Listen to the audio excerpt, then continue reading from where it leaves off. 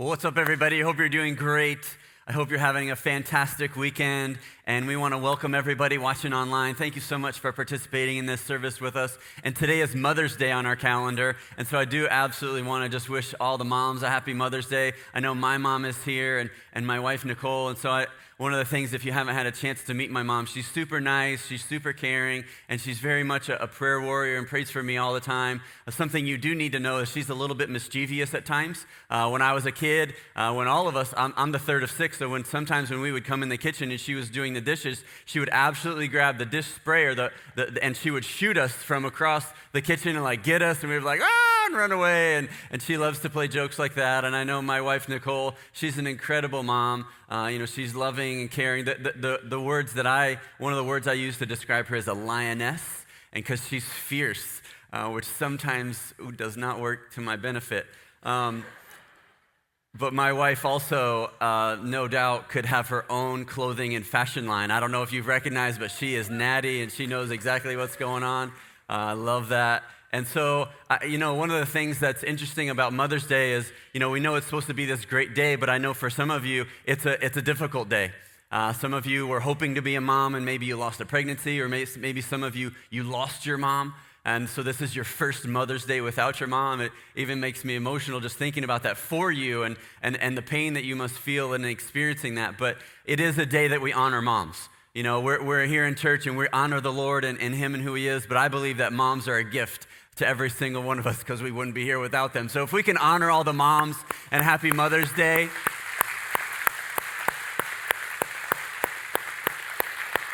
It's awesome. I love it. And so we have been in a series called Unoffendable, and it's a series on offense because I don't know if you've noticed, but there are so many opportunities for us to be offended in so many forms and fashions. And I mean, there's just so much division, there's so much hostility in social media platforms and just in a workplace and in relationships. There just seems to be so much tension. And so the question I keep posing week after week is, what about the possibility of us being unoffendable? Is it possible for us to not be offended in any way by anyone in any circumstance? And it's a daunting task. It's really difficult, but I feel like we're making progress and we're taking steps towards that. And I want to take another big step this week. And so if you would bow your heads and pray with me before we get into this message. And so Lord God, we praise you. Lord, we thank you so much for who you are. God, we just ask that you would be in this place, Lord, that we could worship you and honor you and think about you. But God, right now, as we talk about offense and the things that are bothering us, we just want to acknowledge that we have a struggle. There's some tension in our life and our mind, and we ask that you would minister to us. Would you speak to us through your word, through your scripture, through your spirit in the areas that we are feeling offense, and that you would speak, Lord. In Jesus' name, amen. So I really want to help us to get to this place to be unoffendable. And so today I want to focus on the aspect of forgiveness. And so my main text is Matthew chapter 8. So if you 18. So if you have your Bibles with you, go ahead and open up to Matthew chapter 18. I usually use the New Living Translation version of Scripture, but if you don't have your Bibles, no problem. The verses will be on the screen. But there's a couple of verses I wanted to share with you, kind of like to intro into this understanding of unoffendable and having forgiveness in our life. And so here's what it is. It comes from Colossians chapter 1, starting in verse 13. It says, "For he has rescued us from the kingdom of darkness and transferred us into the kingdom of his dear Son, who purchased our freedom and forgave our sins." And so there's some amazing, powerful things happening in just these two verses. So the first one is that God rescues us from a tragic situation. I mean, God rescues us. That's incredible. It's kind of like, let me give you an analogy, kind of a story of what this would look like for the rescuing to take place and what God does for us. So let's imagine you and I are just going out for a walk. We're in the neighborhood, we're walking on the sidewalk, we're just having a good time having a chat. It's maybe towards the evening time, a little bit dusk, and we're walking down the neighborhood, and up there we see a family. We just see some people, some kids out playing in the yard, and we're like, oh, how cool, that's awesome, that's great. And so as we get closer, we notice that they're playing ball and throwing stuff. And then so we get closer, we notice there's a car that's coming down the street. And we notice there's a car parked in front of the driveway on both sides. And then the ball shoots out from the driveway And so like any kid, the kid's getting ready to run out into the street to grab the ball, but the kid can't see the car that's coming. And the car can't see the kid as the ball goes out. And they were taught to look both ways, but they can't see the car. But you and I can. We can see what's coming. And so we run up there and we grab the kid as the car is going past because we know what's going to happen. And we grab the child, we bring him back in and we hold him. And then all of a sudden, the mom comes running out with, and starts hitting us like, give me my kid back. Like, don't take my kid. That's a joke. So, the mom gets mad and upset. That's my Mother's Day joke. But, can you imagine? That's exactly what God does for us. Exactly the imagery where you and I are that child. And we're in danger. We're facing tragedy. Sometimes we're not even aware of it. And he comes and he rescues us from darkness, and he welcomes us into his kingdom. And so we're not part of it. Like we weren't part of it at the beginning, but now we are.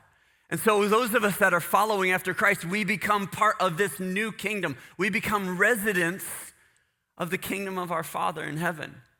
So that becomes, we're sons and daughters, we're heirs of the King. But the thing that's interesting about this is, when you're from one kingdom and you go into another kingdom, you have to learn that things are done differently. You need to learn the customs, the culture, the language. You have to get integrated into that kingdom and know what it's like. You have to get trained to understand it.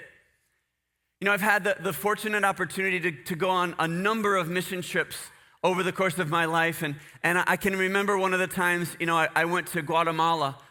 We as a church, we led some medical and dental trips. It was awesome, loved it. We did that through AVIS, which stands for Viviendo para Servir, which is living to serve. That's my Spanish right there. What's up, everybody?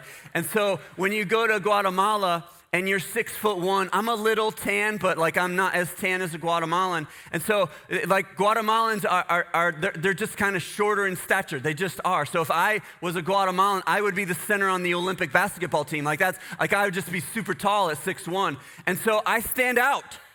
Right? I'm an American in a foreign country, and I'm about a foot taller than the rest of them.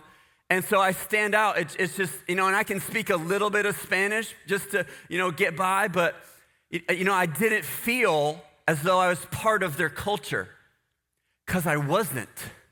I'm not Guatemalan, I'm American, and so I stand out a little bit. But if I were to move there, to live there, I would have to learn the culture, learn the customs, speak, more fluent Spanish and understand it. It wouldn't happen all at once. Right? It would take some time for me to get integrated into that culture. Well, we were in a kingdom of darkness, and now we're in a kingdom of forgiveness. We're in a kingdom of our Heavenly Father that offers us forgiveness. Where one time we didn't know forgiveness. We didn't know that we could receive it. We didn't know what it is to give to other people. But now we've got to get integrated into the new custom and learn the ways of forgiveness for ourselves and for the other people in the kingdom. And so there's a couple of incredible pieces with this. So the first thing we've got to recognize is that we need vertical forgiveness. Where you and I in our life, when we do stuff wrong, we have to acknowledge it and confess it before God, and he brings that forgiveness. But then there's another piece where there's horizontal forgiveness. And so where we're offering forgiveness to other people. And so when both are combined, it creates the mechanism for which forgiveness is even possible. And so we're recipients of that forgiveness. We have the opportunity to release forgiveness to other people as well. So there's a time when Peter the disciple was struggling with forgiveness. He was struggling because it seemed that the same person or people were doing the same thing repeatedly over and over again against him. And so he said, hey, Jesus, this whole forgiveness thing is great. I love it. But how many times do I actually have to forgive them? And so Jesus answers with a parable. And I want to read that to you, and we'll walk through it a little bit. So Matthew 18, starting in verse 24, it says, therefore, the kingdom of heaven can be compared to a king who has decided to bring his accounts up to date with his servants who had borrowed money from him. In the process, one of his debtors was brought in who owed him millions of dollars. He couldn't pay, so his master ordered that he be sold along with his wife and children and everything he owned to pay the debt. But the man fell down before his master and he begged him, "Please be patient with me and I will pay it all." Then his master was filled with pity for him and he released him and he forgave his debt. But when the man left the king, he went to a fellow servant who owed him a few $1,000s. He grabbed him by the throat and demanded instant payment. His fellow servant fell down before him and begged for a little more time. "Be patient with me and I will pay it," he pleaded. But his creditor wouldn't wait. He had the man arrested and put in prison until the debt could be paid in full. And so when we take this parable and we break it down a little bit, we can recognize that Jesus is talking about the king, the master, being God. And then we are the servants. We're the ones that serve the Lord in his kingdom. And so there's something interesting there, though, that the servant is unwilling to forgive the other servant of the debt that's owed to them. And so when we're harboring unforgiveness towards other people, we are going to respond and act in a way that an offended person acts and responds, because we're unwilling to offer forgiveness to others around us. And so Jesus is teaching about this forgiveness, and he's using a parable. And the thing that's interesting is he's using a monetary unit to describe it, because he has to talk about quantity. Right? He has to create some type of tension and understanding on our realm and our understanding, where we're like, hey, what's the amount? How many times? How much? And so to appreciate the weight and the understanding of the forgiveness that's being communicated, we have to understand the value of the debt, right? So this is obvious. So how long would it take to pay back thousands of dollars to somebody else that you owed that money to?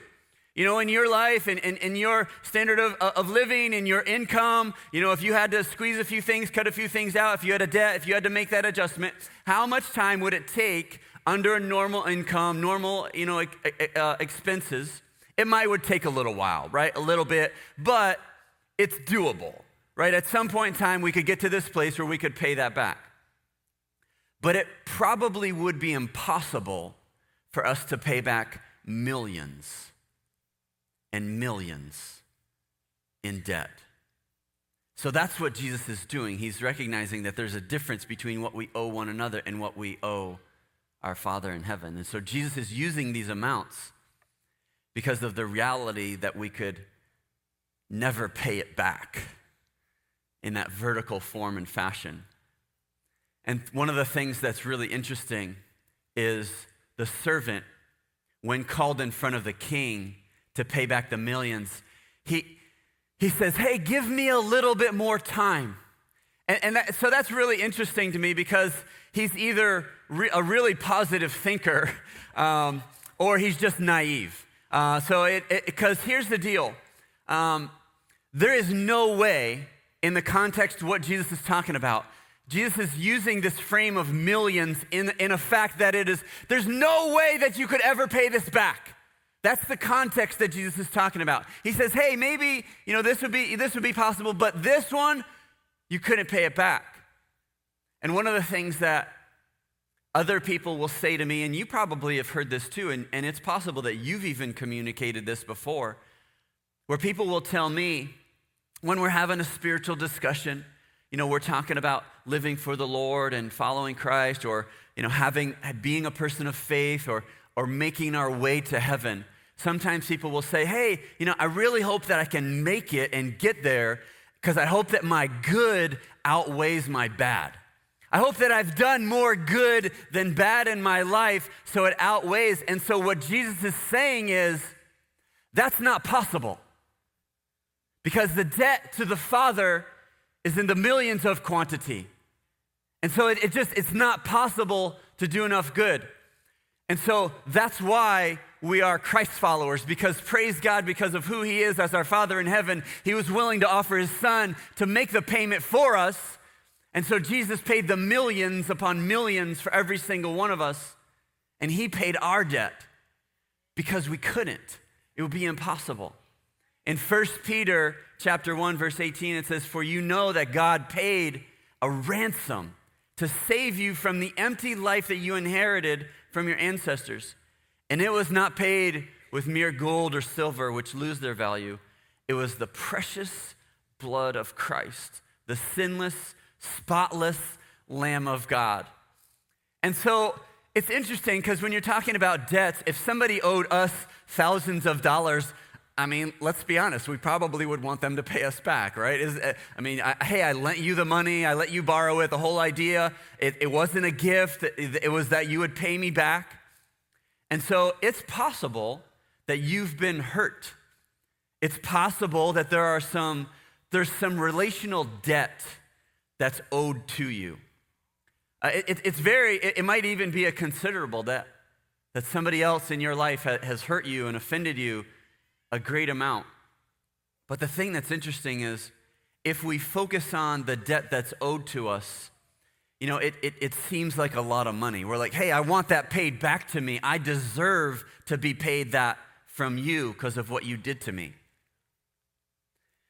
But when we use that amount that somebody else might owe us relationally, and we compare it to the amount that we owe our Heavenly Father, that thousands becomes minuscule, doesn't it? Just compared to the millions that are owed. And with this being Mother's Day, I think of the numerous examples how moms get offended or have the opportunity to be offended all the time. Because kids will say stuff, right? Your kids will say stuff. Sometimes they don't mean anything by it. Sometimes they do. And sometimes they're coming after you. It's kind of like the thing. It's like the mom that might be wearing the baggy shirt, and and the little kid comes up and like, "Oh, mommy, are you pregnant?" "No, I'm not pregnant." Don't ever ask a woman that again, unless they're 9 months and you're totally sure. And then moms of teenagers, you have the opportunity to be offended all the time. It's like, how many times does the teenager come up and tell you that you don't know what you're talking about? How many times does a teenager say that out loud? So if you're hiring, you hire a teenager because they know everything. And so it's just like moms, right? That's just reality. You're just in your teenager's eyes, like you have this opportunity to be offended and take that. And so Jesus is not saying that the thousands that are owed to us are insignificant. That's not what he's talking about at all. And in fact, it's a big deal. And if you look in your life right now, it's possible that you've been offended, you've been hurt. There's some relational debt owed to you, and it might be a significant amount. But Jesus is offering this healing and restoration with a debt that's canceled, a debt that's forgiven, because forgiveness is possible. The one that is owed the debt has the power to forgive. Do they not? But when we're constantly focused on what we're owed, what we feel like we deserve, what you did to me, what you said to me, when we live like that, it just seems obvious to me that offense is close at hand, that we're allowing ourselves to live an offended lifestyle. But if we keep our eyes on the debt that we've been forgiven, that seemingly insurmountable amount, I think it's easier for us to live unoffendable. Where those that owe us the thousands, we're like, hey, you know what? It's really not that much. But they go, but what I said, what I did, and I forgive you. I forgive the debt. Because, gosh, if you knew my story, if you knew the things that I've done, you would understand it's really not a lot. But there are some obstacles that we face. So when those debts are owed to us, one of the things that can come into our lives is pride, where we feel like we deserve. And so what happens, though, is pride kills forgiveness. So we have to recognize in our life that pride will kill forgiveness all the time because we think we deserve it. We think that should be given to us. And so we get lofty and we think better than ourselves. And so, you and I in our lives with our relationship with our Heavenly Father, we're not forgiven automatically. Just because we're children of God does not mean that we're forgiven automatically. We literally have to take the step to ask for forgiveness.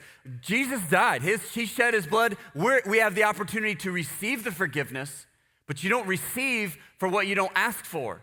And so we have to take that step and acknowledge our sins, acknowledge our great debt, and apologize. And so you have to be humble enough to confess your sin and acknowledge that before the Lord. And when you talk about pride killing forgiveness, God hates pride. I mean, there are a number of scriptures where it is very obvious that God resists the proud because I believe that pride actually robs us of our blessing. It says in Proverbs 16:5, it says that the Lord detests the proud. And so that's like nasty. That's like, no, not just a little bit, but that's just like disgusting. It's detestable. It's like, get away from me. I can't stand when people are prideful in my presence. Why? Because he's the king. There's nobody else above him. Why? Because he's the one that's owed the millions and he forgives that debt. And so pride prevents us from seeking forgiveness for the Lord, but it also prevents us from offering forgiveness to other people, that horizontal type forgiveness. And so I think it's a great opportunity for you and I to acknowledge the millions that we've been forgiven of. And so how many of you, if by hand clap, would say that you feel like you've been forgiven of millions from your Heavenly Father?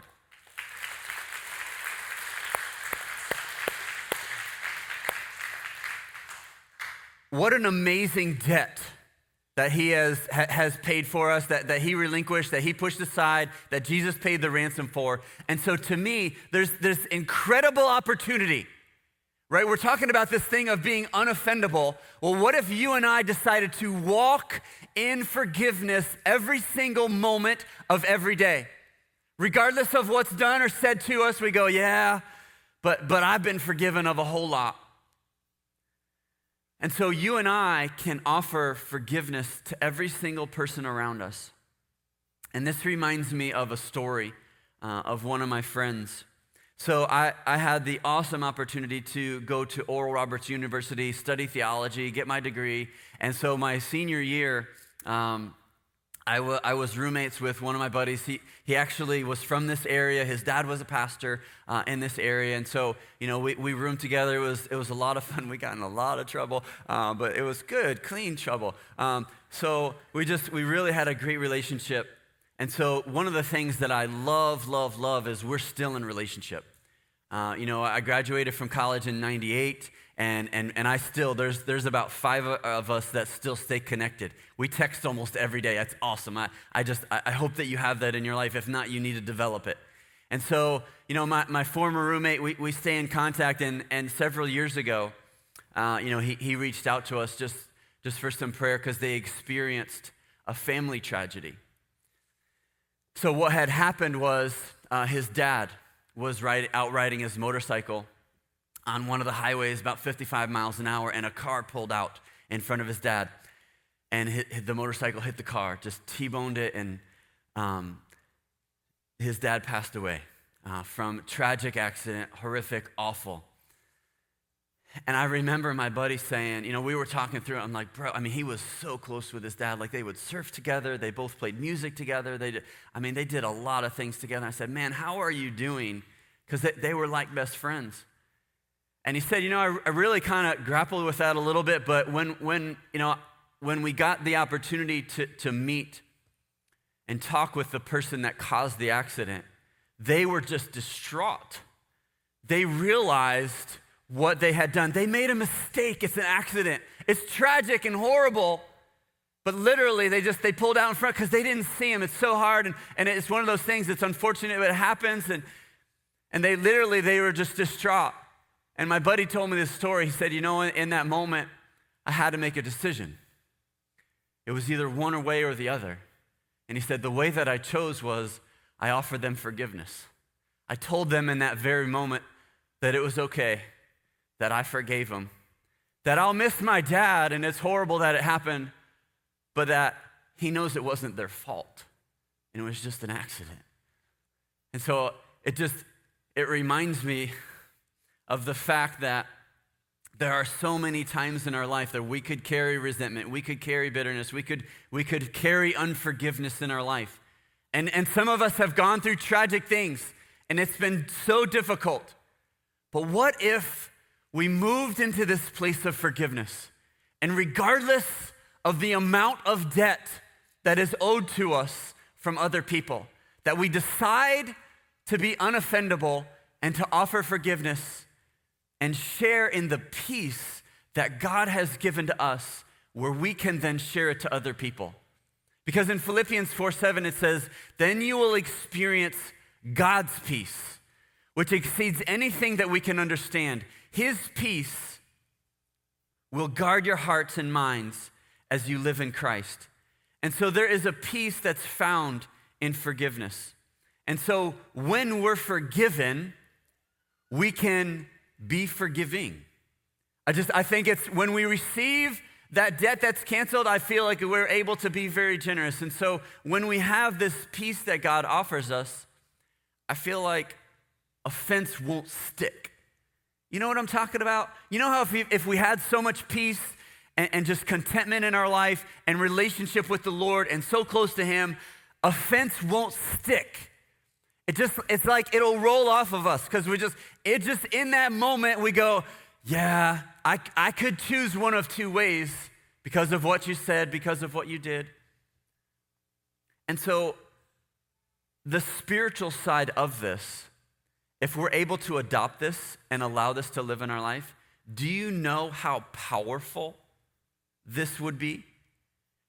Like, just for a moment, think about the spiritual aspect of how powerful the Holy Spirit of God would be moving in your life if you chose to forgive. I mean, think about that.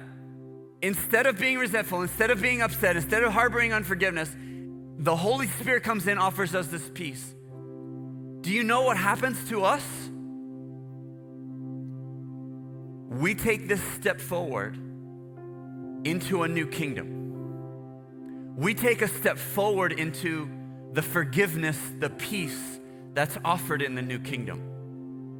The former kingdom was one of darkness, and you can choose to go back and forth and carry the darkness that unforgiveness brings. Or we can choose to adopt the customs of the new kingdom, the one that the King of Heaven rules and reigns in, that we are now part of, and where the Holy Spirit gives us this opportunity to be unoffendable. And so I want to offer kind of two different things. The first is, who do you need to forgive? Through this last little message that I've been sharing, it's possible that you've been thinking about somebody or a couple people or a few or a lot